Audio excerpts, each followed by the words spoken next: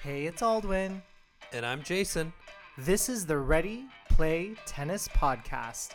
New balls, please. We put our shit together so that we can entertain you. Oops. Come back to life, Dick Enberg. You know where I'm going with this, right? I feel like it's another ass comment, but Jason just called you on your bluff, and you came back and you called us an albatross? I don't know what that is. do you know what this is? It's called entertainment in all caps. Time.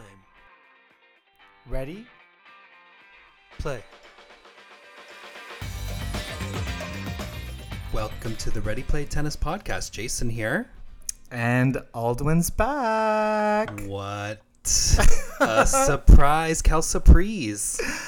I missed all of you. I missed you, Jason, but you killed it for the last 4 episodes. Everyone give Jay a round of applause. Woo! Clap, clap, as it were. I mean, we have to ask our listeners if that's true or not. But I tried my best. I tried to cover all of the things.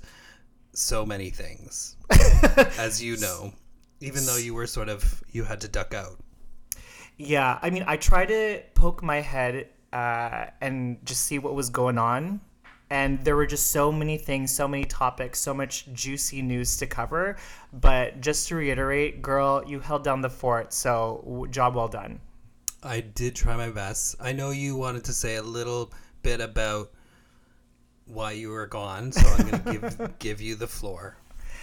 Well, I unfortunately lost my dad a couple weeks ago, and not funny, but my grandmother also passed. So my dad's mother passed 3 days after he did, and obviously it was a difficult time for my family. And just want to say that the reason why I played tennis to begin with was because of my dad. I remember in elementary school, he took me to Canadian Tire, which is like a sporting goods, home goods kind of store here in Canada. And he bought me my first aluminum Dunlop racket. And I will never forget my first can of orange pen tennis balls. Took me to my school at like 3:30 p.m. and I started hitting against the wall, pretending that my opponent was Steffi, and it's all because of him. So this episode for me is a bit of like a tribute to my dad. So, hey Dad, hope you're doing well up there in heaven. That's very nice. I have to say, Canadian Tire has never sold good tennis balls or rackets. Canadian Tire, get on that buying, like someone change the buyer for the sporting goods. Yeah. Never shall they be a sponsor of our show for this particular segment, unless they also liked your dad. Probably not.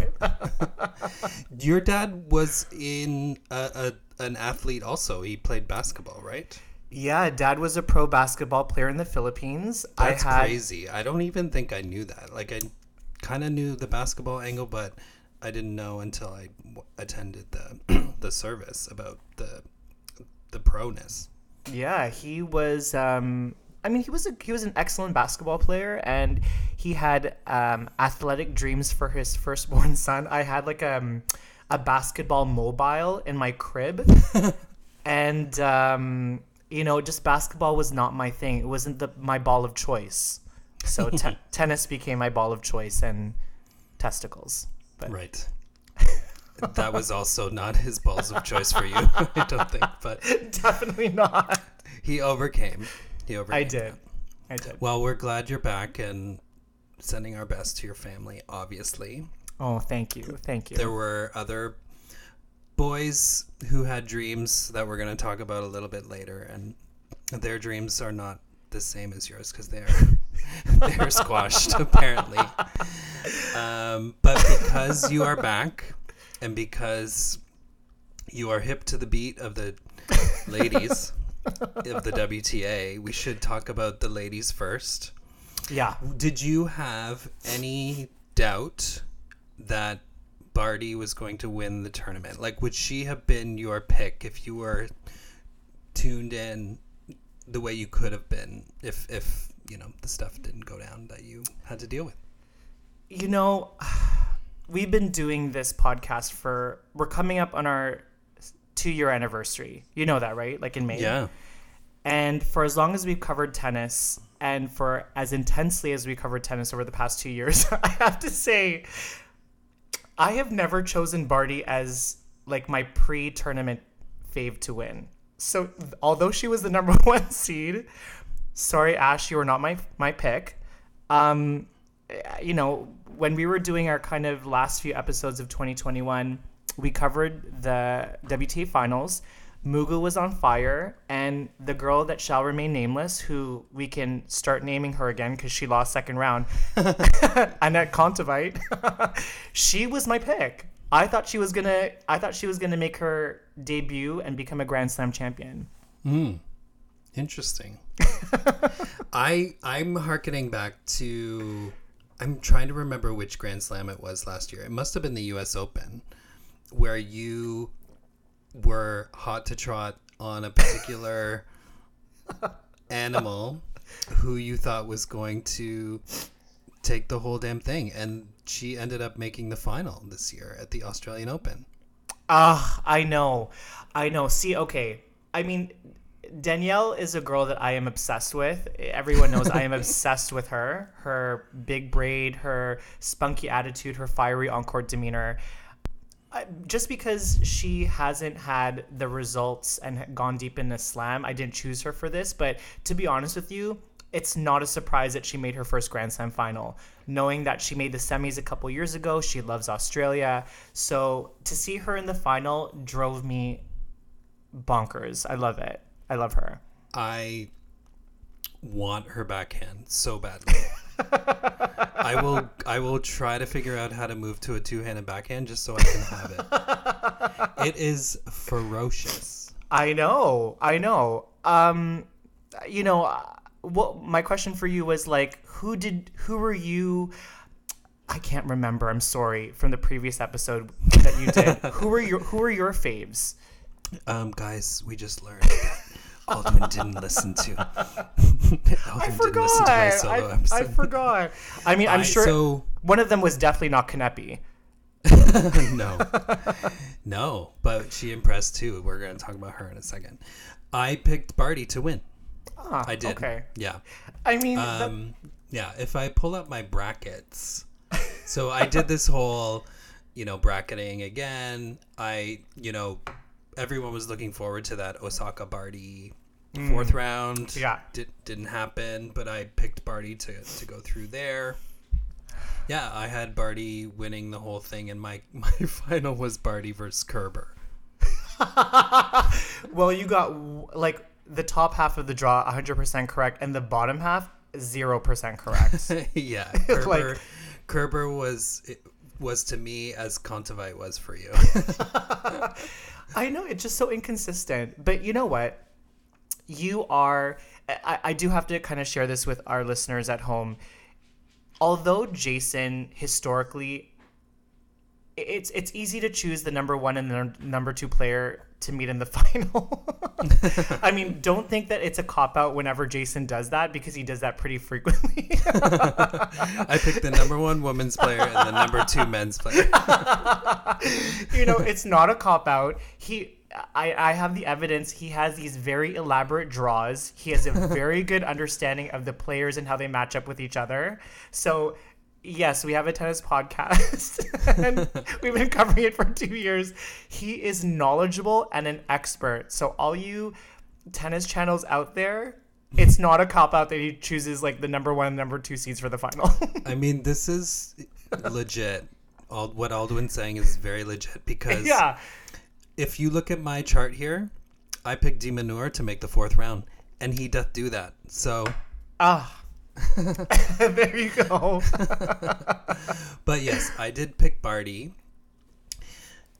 Was surprised, obviously, with Collins until I saw her match against Mertens, and then I was like, this girl means business. That match was amazing. Yes, it was amazing. Mertens was pissed. Did you see her reaction at the end? She was pissed. And it's funny because didn't we come for Mertens last year? She was spending too much time on the doubles court with Shea. We're like, girl, you're a former top 10 player. Like, you're spending all of 2021 focusing on your doubles like get back into the singles groove, and she definitely did that. And she was so close to winning that match, but again, as we like to say on the show, that match was literally a point here or there. Yeah. Yeah. So what else would you like to say about Danimal making the final? You know what? Okay. I don't know whether you noticed, but a lot of people on our IG and on our Facebook, hi new followers, by the way, they were asking us about our opinion on Danielle's on-court demeanor and behavior. It's no secret that she likes to give more than a couple of come-ons during a match. Perhaps in her kind of debutante years on the WTA, she would do that obnoxiously so, like a come on for a double fault. I don't know. No one come for me. I don't know whether that she actually did that or not. But, you know, she did have a reputation for saying come ons at inappropriate times. I found that her performance this Grand Slam was a little bit more subdued, and the come ons came at very appropriate times. And I felt like she channeled that fiery, red-blooded American energy in the right way. Don't you think? I love watching her. I love when the come-ons come and she turns to her box and she's like, let's effing go. Yeah, it's like, you can tell it's visceral, her reaction. It's genuine. She's got that RBF in the match. We know what that stands for.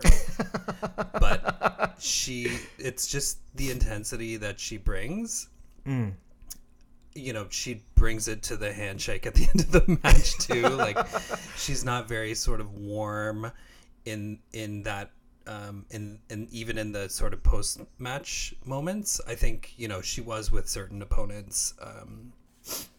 But her interview or post-match speech in the final was lovely. Yes. I thought. Yeah. Yeah. You know, I think when you see someone perform on a court, you sometimes have this idea of who they are in their regular day-to-day life. Yeah. Like, just because she's fiery and spunky and maybe says come on at inappropriate times, you might imagine her to be some kind of bitch off the court. But her, yeah, like you said, her finalist speech just showed that she had a big heart. She has a team that supported her, a cute boyfriend with long hair. And I don't know, I'm all here for her. She had a couple close calls. I mean, she beat... who did she beat in 3 sets there? She beat Mertens, and then in the round before, she had a close one with, I forget who now. She had a couple of 3-set matches earlier on, but then, and then she had a 3-set match against Kanepi, who is a girl obviously that you've loved before. But Swiatek in the semis was a big surprise for me. Because Swiatek was playing so well. Again, another girl that we roasted for spending too much time on the doubles court, right? Yeah. And then here she is in the first Grand Slam, making it all the way to the semifinals. But Danielle dusted her 4-1. Dusted. Done and dusted. And she was up 5-1 against Barty in that second set. Okay, so question for you. Like, when you watched the women's final, what was like the key to that match? Why was it that Barty was able to... It wasn't an easy match by any stretch. It wasn't a 3-set match either. But what do you think were the keys to her win? I think somehow at 5-1 down in the second set, Barty just started relaxing more for some reason. And I don't know how you do that when you're at your home slam. So much is on the line. And, you know, you've moved comfortably through the rest of the field in your first 6 matches. Like, not losing more than 4 games. Some matches not losing 3 games in the entire match. Yeah. I said this on the reel that we posted on our IG. You know, Danielle's forehand and backhand are fierce and ferocious. You have said that you would love to relearn the two-handed backhand that Danielle has because it's just so incredible. I've never had a two-handed backhand. I'd like to learn it after watching her. Oh, I thought you had a two-handed backhand when you lived in Korea. I had a two-handed forehand. Oh, hold on. Sorry. Just pause from Australian Open for a second. You had a two-handed forehand and a one-handed backhand? Yeah. Oh, wow. Okay. Yeah. That's different. Okay. Anyway, going back to Danielle. I just felt like, and sorry, just to parlay a comment from the GLTA message board, someone mentioned that watching Barty was boring. Her game is boring. What matches, babe, what matches are you watching? Like, look at all the variety that she has. And just going back to the final, it's because of that variety that it made it difficult for Danielle to kind of wail on every ball, which when you give her the same ball, Danielle can crush you. Yeah. So yeah, I think what people find boring is not, I mean, you can't discount the variety that she has, but she doesn't bring the intensity in the matches, in that she doesn't sort of invite the crowd into her matches. I think, and I have compared her game, rightly or wrongly, in a small way to Federer in terms of like just the sort of beauty and grace of her game. I don't think she floats in the same way around the court as Federer does, but I think on the women's side, she is the closest example to his game. Agreed. I think, yeah. In terms of the ease in which she can pick her spots and uses a slice and then, pounds that forehand and yeah. Hello, Steffi Graf. I mean, okay, although they hit their backhands and forehands differently, and obviously Steffi never had a two-handed backhand, and Steffi should have come to the net more, but never did, but Barty obviously does. I mean, Barty's game is built around that, backhand slice to kind of neutralize the ball, keep herself in the point, and then she just finds that opening with that I think Barty's forehand is incredible. And she just she did that to Danielle over and over again in that final. Yeah. And her serve is one of the best in the women's game right now, even though she's like 5'8" or 7 or whatever. Gorge. Just gorge, right? Like that top spin serve out wide, that slice serve down the tee. It's just so smooth. Like butter. Like butter. What did you think of her reaction after hitting that forehand winner past Danielle? Honestly, I thought finally, going to your point about not inviting people into the match, and I guess that's her kind of method for maintaining focus, but I just loved that she let her emotions take control for that moment, because girl, you're on your home soil. All the Australian crowd is there for you, cheering you on. And for her to let out that primal scream was just so gratifying to me. I feel like that she has that inner tiger that she just is controlling the whole time. Like she's a beast. And she finally let that fucking beast out at the end. Yeah. What do you think of that GLTA message board? Yeah, I thought it was cool. Obviously, it's a big release to have obviously won that point and have that pressure of winning your home slam and the crowd being fully behind you and the expectation to have that be released is probably a great moment. So, yeah. So, okay, wait. That takes her to how many slams? Does she have 3? 2? She has 3. 3? Yeah. Wow. And one on every surface. Wimbledon, French. Yeah. Australia. She needs that US Open. Yeah. For the she will have many more slams, I think. If she keeps playing and she doesn't go back to cricket. I honestly, and this is the perfect segue to what I think is a pretty dominant theme on the women's side. If you take a look at the women that did well at this tournament, Madison Keys, who last year tested positive for COVID and had to sit out the Australian Open Asian swing. Barty herself, who, this time last year, while everyone was like busy, just kind of sweating on the court and grinding, she was just like on the cricket lawn and taking photos. I think it's with her niece. With her niece or nephew, yeah. Yeah. Golfing with her boyfriend. Golfing with her. Yeah, exactly. Just like chilling. Anisimova, who has a different lifestyle, was with her girlfriends, bling bling, nice Gucci bag outfit, like turns up, but like also took a break from tennis.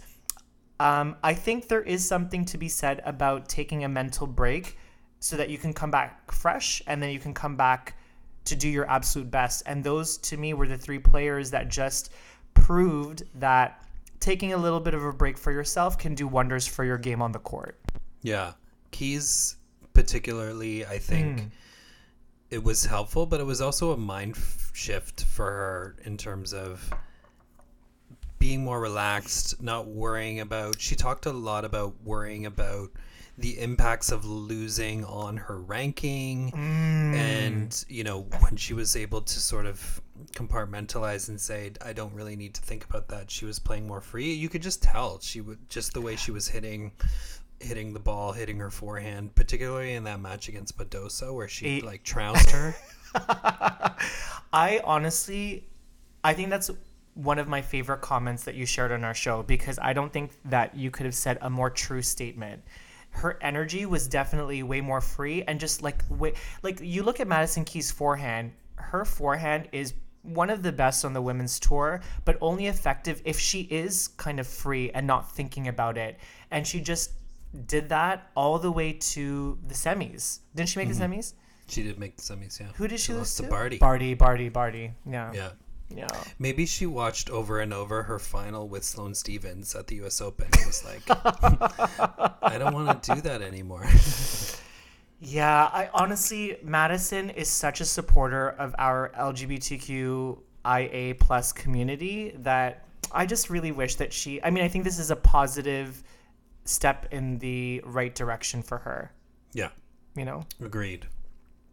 What else do you want to say about Anisimova? Did you end up having a chance to see the highlights of the Naomi match? So I talked about this last week, or in the last episode, and I was like, that match was like just bludgeoning the ball.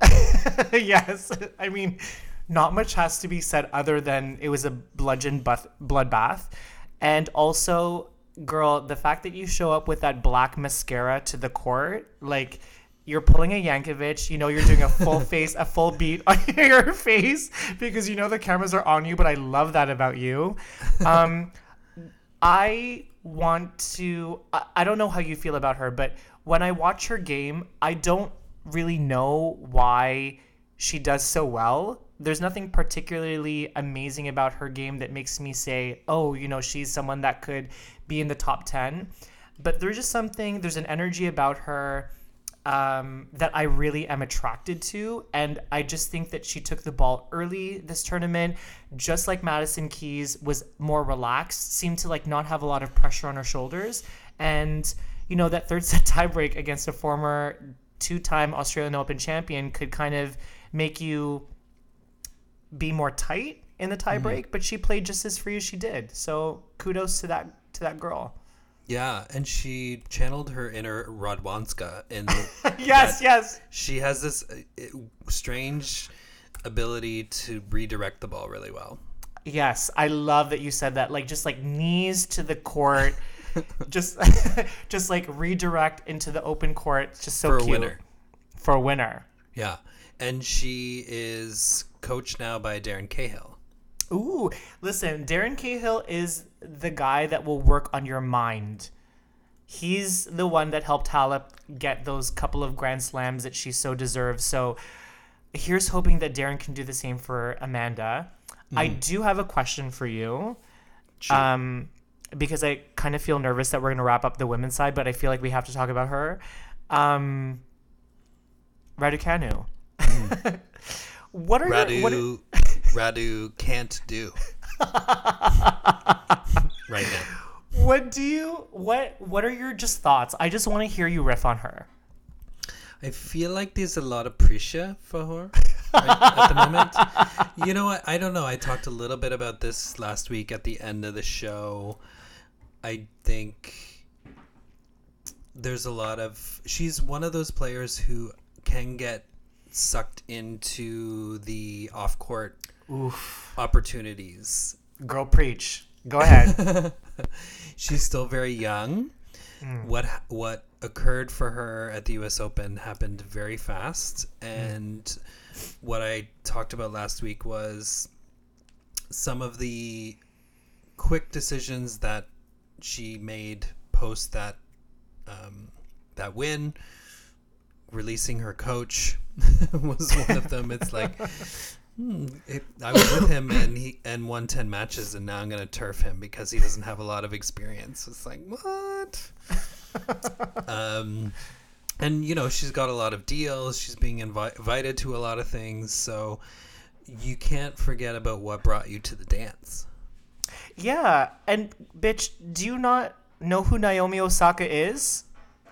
like this girl, this woman, essentially, she kind of like did that exact same path that you did. And Naomi's been very vocal about not, about taking time off for your own mental health. So you have a person right there to emulate in terms of how young you are and how you should kind of like progress if you found success very early on in your career. And she's just like, no thanks, give me that Dior sponsorship.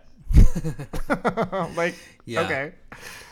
Yeah, I think it would be interesting to know like who latches on to her, who tries to build a relationship with her, and how she gets influenced in those moments. Like, we're never going to know all of those people who try to tap onto the Raducanu train. But yeah, I mean, we obviously know that she's a great player. When she's playing well, she's fearless. Caused her to win 10 matches in a row and a Grand Slam. So hopefully she can bounce back. But, losing the way she did in Sydney against Rybakina. Yeah. And, she had a little bit of a, I think, I don't know what the term is, but she beat Sloane, which was a match that people look forward to. She won that first set, I think, 6-love. So, I mean, just talking about energy, we referenced Madison, we referenced Amanda. It was clear that the energy emulating through the TV screen was one of just like, you know what? I'm just going to hit that ball. I don't know whether you felt the same thing, but post US Open, every match that I've watched of Emma looks like she is she's so tight and has so much pressure to perform. So someone get her Darren Cahill, someone get her a good psychologist to just chill the F out. Girl, you are a teenager, you're young. Just do your thing, just do your thing. She was pretty free-flowing in that first set against Sloane. I did see that. But, to your point, maybe she should hire that U.S. Open coach back. Yeah, exactly. Yeah. Okay. We have covered the ladies. Congrats to Ash winning the slam on home turf. Well-liked, obviously, by many, many players. All of the Twitterverse and all of the players on the Twitter were complimenting her and congratulating her, which was very nice. Yes. Did you want to say anything about... I feel like it would be a missed opportunity to not let you talk about Alizé Cornet. Oof. Alizé. Are you referencing her like emotional post-match speech that she had? The post-match speech, the beating of Halep, how lovely Halep was even in defeat. And yeah. Listen, Alizé is a girl that I feel like she's a giant killer on the women's tour. That year that she beat Serena at Wimbledon, I think she beat her twice that year. In a year where Serena should not have been beaten by anyone, but Alizé was the one to do it, is an incredible feat in and of itself. her beating of Halep.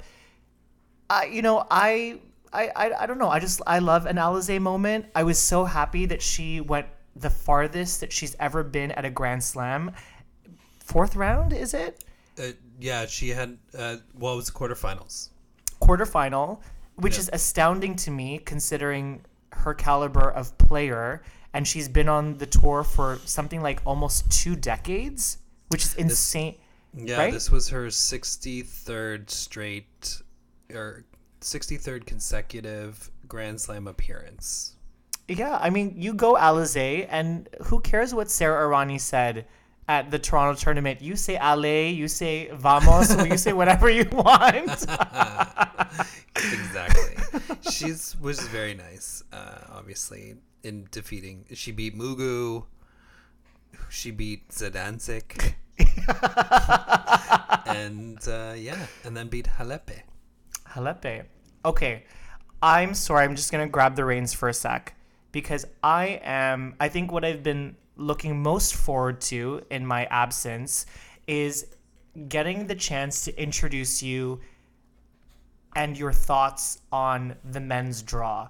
Because, listen, yes, Jason does his due diligence, is very keen on women's tennis, but let's just call a spade a spade. He is a true men's tennis ATP follower at heart. I was just wondering is an understatement. I was like insanely curious to know what your every thought, every nook and cranny of your brain as the men's draw developed. Like, I just want to know what you thought about the Canadians. I want to know what you thought about, Medvedev and Nadal. For whatever reason, I feel like you have latched on to Medvedev as your kind of torchbearer for the new guard. So just to give everyone a bit of context, Sunday morning, I was walking Bruno. It was early Sunday morning. I know Jason well enough to know that this bitch did not fucking stay up to watch the final. He recorded that shit. So I texted her and I was like, "Girl, are you nervous? What is going on? Tell me how you're feeling." Radio silence, literally radio silence for hours. I'm driving myself nuts because I want to know how you feel about it. Like, okay, so just give us verbal diarrhea. What is going on? How do you feel? Men's side, go. So, hearkening back to last week's episode, I explained to our listeners my path to watching the tennis and how I would watch a little bit in the evening and then get up, pseudo early, like 5:45, 6, and start watching. The men's final started at 3:30 a.m. on Sunday morning, so I'm not getting up that early, even though, it's a match everybody wanted to see. So I got up at 6:30. And I was a little bit less sort of need to fast forward through or in between points. I was like, I want to listen to the commentary. Got the ESPN feed. It's Johnny Mack and Patrick Mack and the other guy. And so I was a little bit less, needing to sort of catch up to the live. And so the match had probably been over for 2 hours by the time I got to the end of the match. And I thought once Daniil won that second set, I thought he's done it again. He's thwarted another of the big three from winning their 21st Grand Slam. And okay, so are you at this point, second set is over, are you happy? Are you like, yay Daniil? Are you like, oh Rafa, you could win 21? I am curious because I think that you obviously have, as a extremely knowledgeable tennis fanatic, an appreciation, a respect for Rafa as among the legends of our sport. But I don't know whether you have like a love for him. I don't know whether you love him that much that you're like, girl, you can come back. You're asking me to draw the line, to put my line in the sand right now. I'm not. No, I'm not. Full disclosure, as it was getting deep into the fourth set and the fifth set, I wanted Daniil to win. Okay. Yeah, I wanted Daniil to win. I was feeling him. It became apparent who my favorite player was Okay. in this particular match. I mean, lest we forget that outside of the fact that no, okay, let me reintroduce that kind of thought. Jason loves Daniil and his style of play. I think it's very clear that, since he started kind of climbing up the ranks, funny enough, 2 years ago when we started the podcast, he really wasn't a conversation in terms of like going deep into a Grand Slam. But then we evolved this whole theme of the new guard, he being kind of at the helm of that. And, lest we forget that Jason showed up at the Toronto tournament with that sign. What was this? I can't even remember what the sign said. Give me more Daniil in my life. Give me more Daniil in my life. And from that point forward, there has been a special connection and relationship that you obviously developed with this player. And so I think that that's important context for all of our listeners to know, our new listeners to know, that Jason and Daniil are essentially lovers, best friends, hitting partners, whatever you want to call them. So it doesn't surprise me that you were really pulling for him in the fourth and fifth set. Yeah, it looked clear to me that he was going to win. Rafa, even as he was fighting through the third set and the fourth set, he looked a bit worn out. He looked shaken. Like he wasn't hitting his ground strokes with the same sort of energy of a player that is sort of nearing the finish line of winning. Like he was down 2 sets. So but slowly he was working his way back into the match. Daniil was making some poor decisions. Yeah. Particularly with the drop shot, like I didn't even know what the hell was going on with those drop shots. Girl, Kate, spent a couple minutes talking about that. What was the tactic there? I don't understand why there were so many drop shots played in that final. So what I noticed was happening was Nadal was actually realizing that he needed to try a different tactic, so he was actually deploying the drop shot, and typically he was trying to move Medvedev around, and Medvedev gets to everything, but he would throw in a drop shot here or there, and it was working consistently. And that was, I think, causing Daniil to maybe panic a little bit going up 2 sets to love, and he was trying to throw in his own drop shots, and they were not good. I was so perplexed. This is not Roland Garros. Why are people throwing in so many drop shots? just a tactic that like really amazed me. Yeah, for Nadal it worked because he was hitting them well. Daniil would get to them, but Nadal covered at the net. Daniil was also struggling as he was, getting closer to the victory with holding serve. He was holding really easily earlier on in the match than he did in the latter stages. So yeah, it was, I don't know, Felix took he pulled a Felix was up 2 sets to love. Daniil came back. That match was amazing as well. Yeah.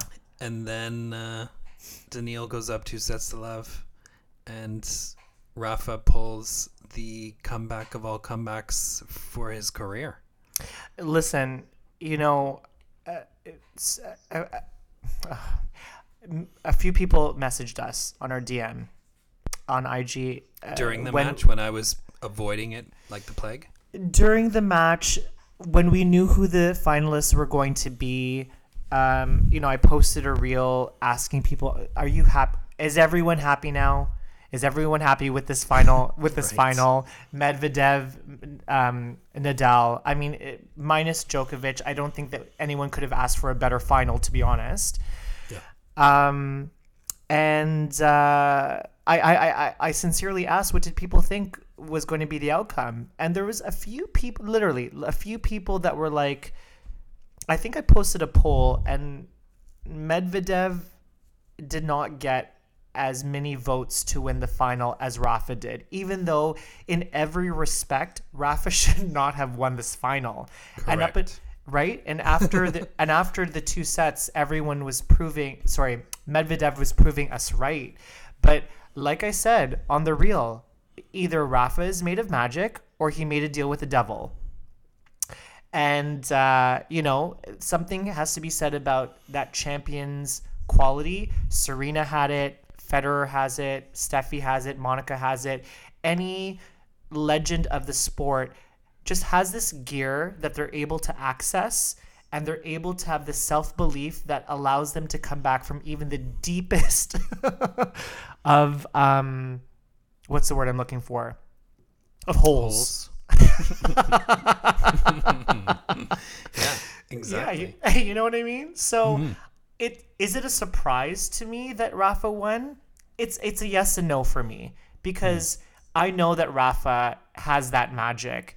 But in every respect, you know what? Now that we're talking about it, and now that we have heard Daniil's feelings in that post-match interview, which I'm sure we're going to cover, it does make me a bit sad that Daniil didn't win that second Grand Slam title.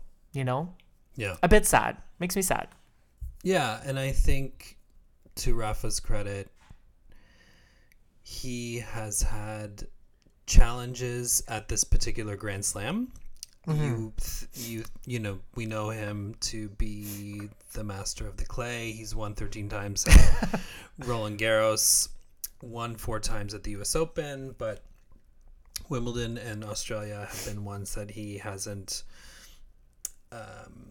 done as well. I think in Australia specifically, he just hasn't had very good luck. For some reason, he's struggled with injuries at the beginning of seasons, and maybe that's resulting from just the length of the seasons and not being able to recover in time, because tennis seasons they end and then soon after they've started. But he won in 2009. I did a little rap sheet on his Australian Open, and actually Tennis TV on their Instagram did a really good sort of slide graphic of his experience in the Australian Open after 2009. So 10 and 11, he went out in the quarterfinals and was injured. 2012 was obviously considered one of the greatest finals ever. 5 hours 53 minutes with Novak. He was up 4-2 in that set, in the deciding set. Was injured in 2013. Made the final in 2014, but was injured and lost to Stan. 2017, he lost to Federer in the final. I remember watching that match in Cape Town when I was on vacation. I was at the Australian Open in 2018 and saw his match when he withdrew against Cilic in the quarterfinals.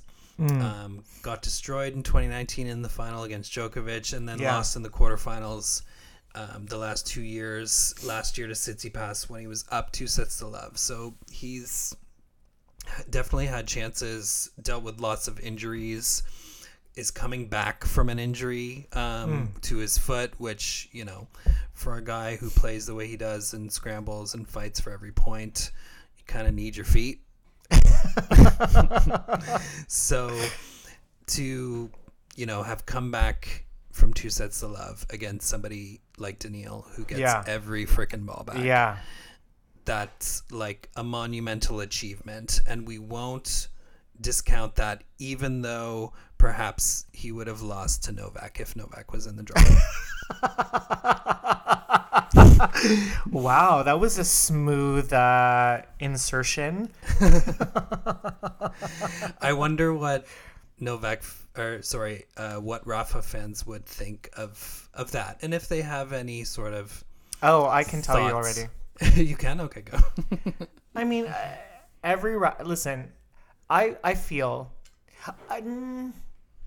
that our followers, our listeners, there is a large proportion that are Rafa fans, only because they're the ones that kind of message us and DM us and are so excited. They don't necessarily say, hey, I'm a Rafa fan, but they always have like, the fire emoji or like the thumbs up emoji. They're just like, there's a lot of people out there that love him. Mm-hmm. Side note, there are a lot of people out there that hate Joko and are not afraid to let us know on our IG and all of our social media platforms that they hate him. Yeah. Fine. Shocking. Shocking. And that's the reason why I posted that reel on our IG, because funny enough, today, as I was just perusing on the internet about tennis articles, ESPN just released an article saying, is the GOAT debate reignited? Because that's the exact reel that we posted a couple of days ago, post Australian Open final.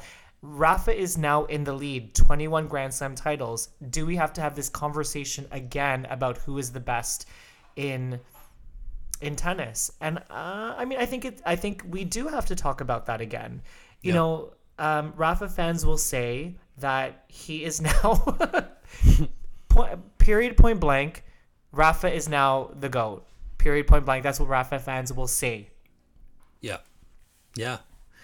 And if anything, it's good for tennis because it allows that debate to continue, even though you and I aren't the biggest fans of continuing it. We tried to put an end to it by saying Novak was the GOAT.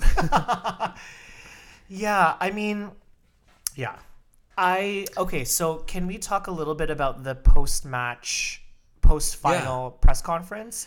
Did you want to talk about the story of a little boy who dreamed of playing tennis? I do. A young kid who dreamed about big things in tennis, seeing the big stars playing, fans supporting them. You dream about being there. Sorry, I'm doing a little bit of a dramatic monologue of the things that Medvedev shared because he wanted to tell a story to the press post his loss. You know who I feel sorry for in that situation? The journalist that had the first question to him. Because, the journalist asked a pretty regular question. He was like, hey, Medvedev, Daniil, would you have done anything differently in that final? And then Medvedev was just like, no, I'm going to tell you a story. His question was completely ignored. Did that make you feel sad for him? First of all, was that a Freudian slip? Are you comparing Novak to Daniil? They are kind of in the same category in that they are hated, I guess, in the same way when they're in matches with... Novak is part of the big three, but Daniil is not, and he had obviously a different reaction in his match with Nadal. He played Tsitsi in the semifinals. Australia is one of the largest Greek communities. I don't know that he was necessarily the fan favorite in the match against Felix, so he always goes in being somebody who's not really liked, and he embraces that in a way. He embraces sort of the villain persona. So I'm a little bit torn on this. I definitely feel for him in terms of the way the fans react during his matches, the way they react and sort of shout out during his serve or cheer when he makes a double fault, and he sort of sarcastically claps or signals to the crowd oh, thanks, of course, yeah, let's clap for my double fault. So I feel for him a little bit, and obviously he was feeling himself and he prepared for what he was going to say after the match. If you watch the trophy presentation, he was not into it. I think he mouthed the words boring a couple of times when the Tennis Australia representative woman was talking about how he had tenacity and grit and today was not his day. And I think that's the perfect For me, before hearing what he had to say in the post-match interview, I mean, that image of him mouthing the words boring, to me, that's the kind of energy that is like personally a trigger for me. And I'm sure it's a trigger for a lot of tennis fans around the world. You know, he doesn't have the most warm and inviting personality. And I mean, not to say that everyone has to have the most warm and inviting personality. That's just who he is, right? Mm-hmm. But, you know, given the opportunity to explain who he was as a kid and how, you know, he had these dreams as a kid and how they've been kind of quashed, and how he feels like he's been mistreated by a lot of the public in the tournaments that he has participated in. I think even in this post-match interview, he said, like, you know, if there's a Grand Slam, but there's a tournament in Moscow or in Russia, I'm going to go to that tournament and I'm going to miss the Grand Slam, like, because he feels beloved there. Yeah. Okay, I get that. Everyone wants to be acknowledged. Everyone wants to be recognized. But his on-court demeanor is, for me, honestly, it's just a bit off-putting. So it's hard to root for someone that has just such a hard exterior. We said this about, who did we say this about last year? The robot, Pliskova. You know, when you kind of are real and when you invite people in and you kind of share your hurt and your, you know, your pain, it makes you more human. And I'm so glad that he did share that story in his post-match interview, because it makes me think of him differently now. Yeah. You know, like, I just was railing on him. I'm like, girl, stop ragging on Tsitsipas's dad. Like, that's an old story. You know, you basically called the referee, he said, you're a small cat. I don't know what that means. Yeah. I mean, it's a small, not a small, like a, you know, like it's not a big cat. You don't know. No, I don't know the reference. I think he was trying to refer to the referee as a pussy. Oh, really? But he got his analogy wrong. Anyway, he just doesn't seem to ingratiate himself very often, but I'm glad that he had that opportunity in the post-match press conference to do so, because it does now make me look at him in a different light. He's not so hard. He's got feelings. He got feeling, y'all. I think people are trying to figure him out. Fans are trying to figure him out. You're right. He's not ingratiating himself. He can be endearing in a way, but then he has those moments where he, you know, eggs on the crowd who are clapping for his double faults, because of course they're going to be cheering for Rafa more. Rafa's trying to make history. He's the one trying to stop that history.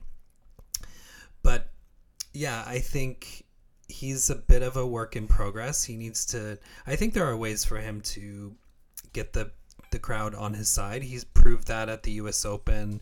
You know, when the second round, he was like,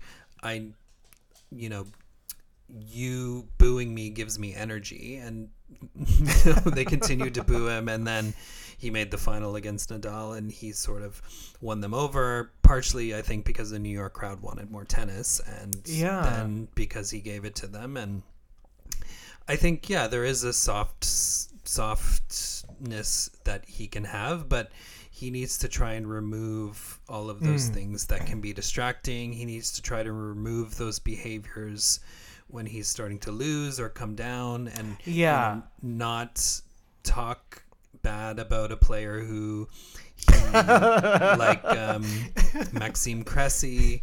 Right? Yeah. Thank you.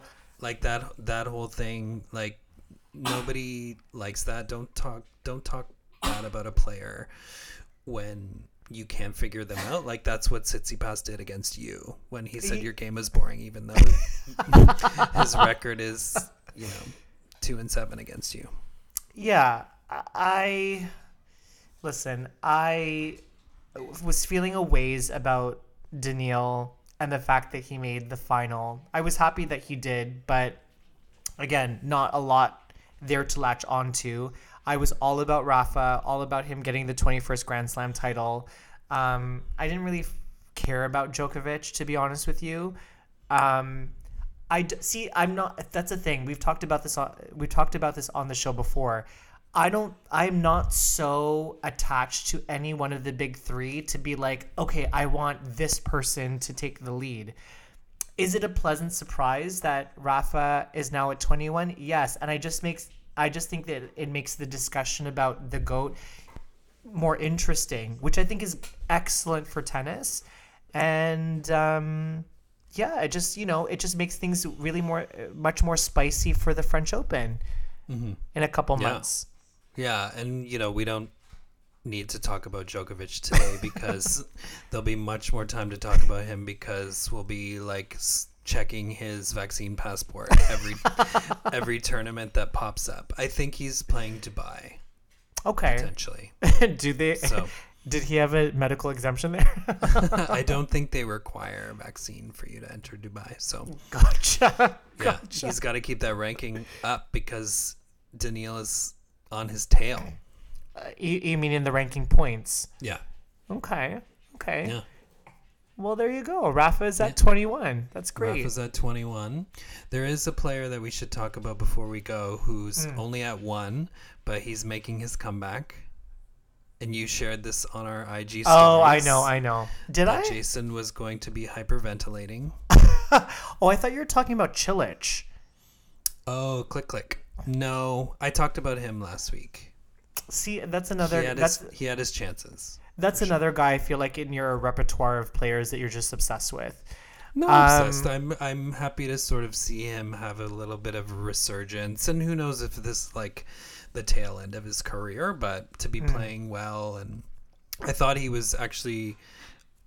I thought the match with Felix would be a bit closer, but yeah. You're talking about your tennis husband. Mm-hmm. Del Potro is playing 2 tournaments in the next 2 weeks. Cordoba and the other South American one. Rio? Rio. Okay. Mm-hmm. I did not know. That was not even on my radar. I didn't know where he was in his road to recovery. But the moment that I saw that posted, I was like, oh my God, Jason is probably hyperventilating.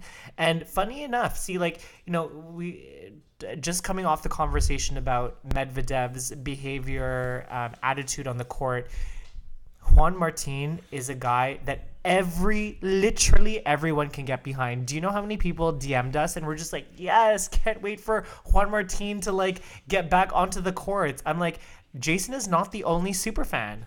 Yeah.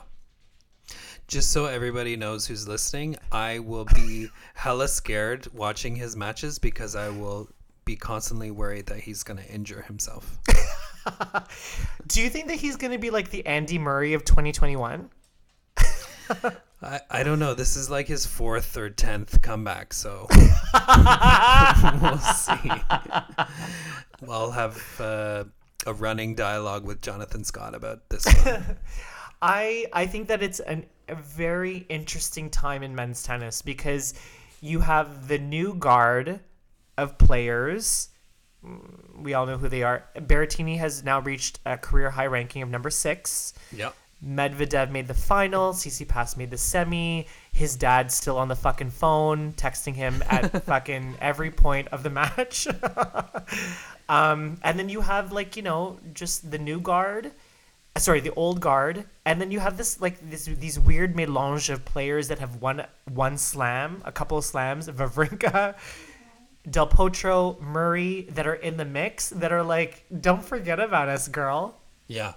Yeah, it's going to be very interesting. Obviously, love that he's coming back and giving it one more run. He's been off for 3 years, pretty much again, which is sort of the length of most of his breaks, unfortunately, like the wrist injury and now the knee injury. So I'm telling you right now, if he stays healthy into the hard court summer swing and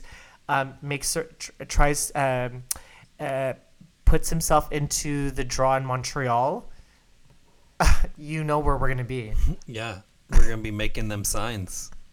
I have those sticker letters right here under my desk for us to make a Delpo sign.